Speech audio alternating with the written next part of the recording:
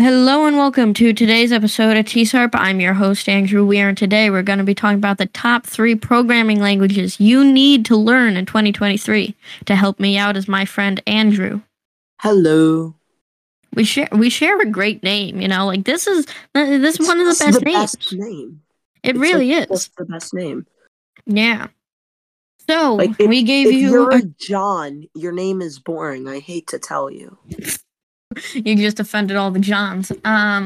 So yesterday we gave you a trivia question. You might have answered it, you might have not, or you might just not have listened to yesterday's episode. Well, don't do it now because we're about to give you the answer.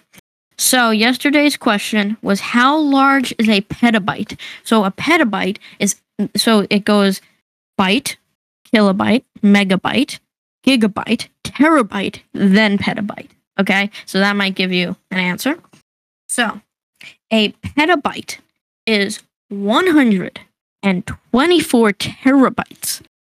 And then you can convert that to bytes because I'm not doing the conversion. But if you answered that question, you were correct. Goes to show how no one did. We are to this bit. Yes.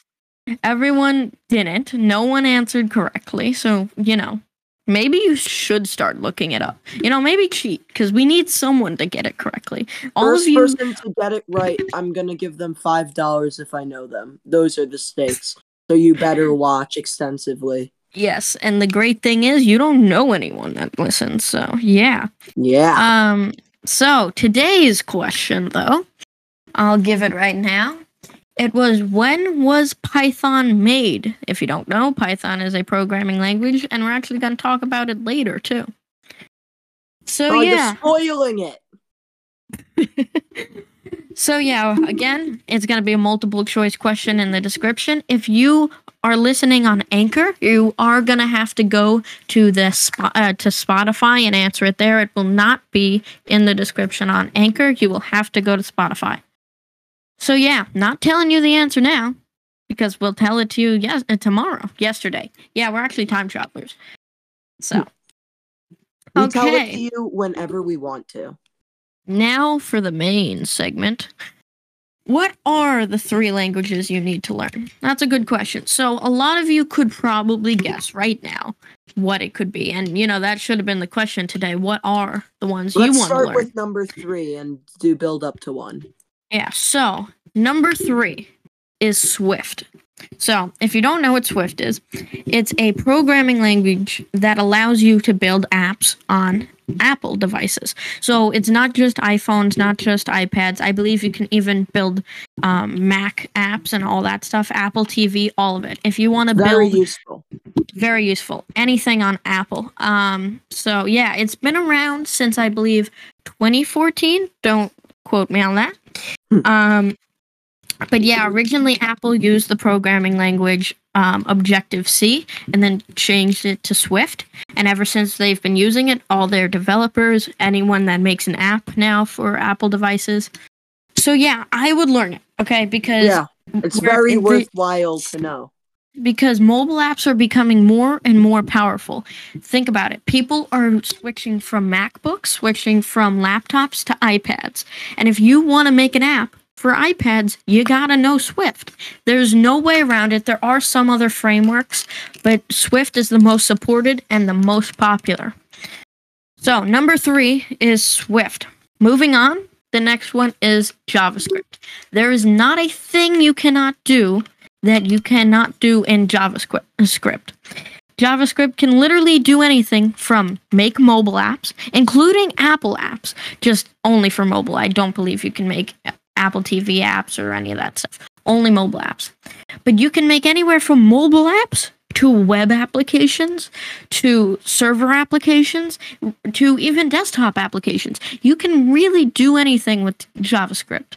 Yeah. And if you are thinking of being stupid and being an exception, you can't do Python in Java. Yes, you can. You can code Python in Java if you really want to.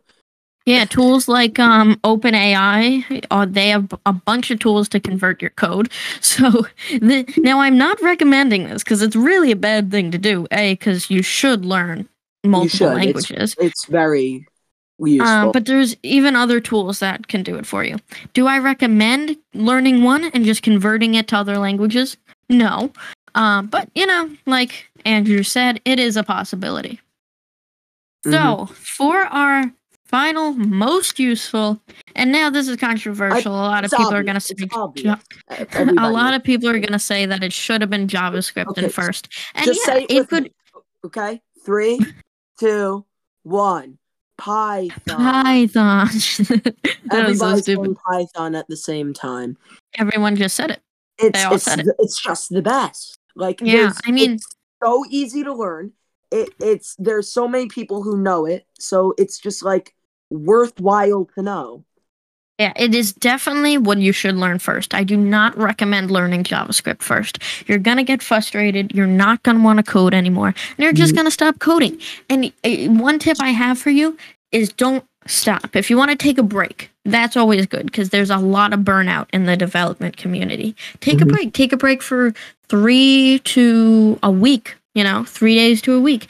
But don't stop for longer than that. I recommend maximum like 2 weeks because you're going to forget your knowledge, especially if you're learning, right? So if you're in the middle of the 100 days of coding challenge, don't stop because A, you just ruined the challenge. But B, you're going to stop learning. And if you stop learning, you're going to forget your prior knowledge until you make that first app, that first web app, that first desktop app, or your second or your third. That's when your knowledge starts to get locked in. But until then, you could just forget it all. So do not stop for more than a few days or a week, maximum, like I said, 2 weeks, because you're just going to forget and, it. like, if you're feeling burnout or whatever from, like, stress of being forced to do, like, strict whatever, take, like, a couple days of a break from doing strict stuff. And even if you don't want to go back to the stressful stuff, still do it for fun because you'll still retain the knowledge and you'll enjoy having done coding. Yeah, and one thing I recommend, which a lot of people, I say this a lot of people disagree, Scratch, okay? So say you're learning Python, say you're learning JavaScript, and you're just tired, right?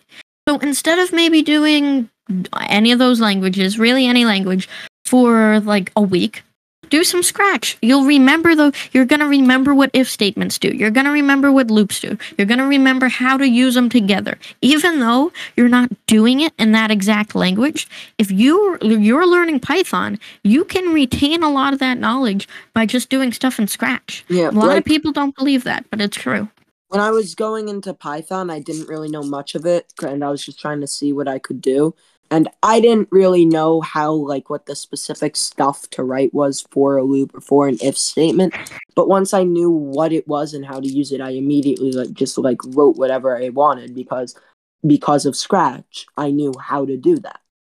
And there's a lot of times, especially using Kidoyo, a platform we use for learning coding, that they'll have a challenge that's like, do this in Scratch. And then they'll have another one that's like, do this in Python. And you can easily look at that Scratch code and in your head be like, oh, now I know how to do it in Python. Because even though one is text-based and one is block-based, they're so similar in many ways. Like the base functionality, as long as you're not using extensions or libraries, the base functionality is almost exactly the same. Just one is text and one is block.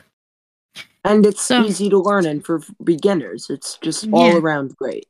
And it's one, like you said, Andrew, it's one of the most popular languages right now. Python and JavaScript are so important to get tech jobs, and it's what they teach in colleges, it's what they teach in high school. If you want to work on servers, Python. Cybersecurity, Python. You can make desktop apps with Python. There's now even stuff on the web that you can use Python on the web. So it's just always expanding, and Python, JavaScript, and Swift are the languages you need to learn for the future.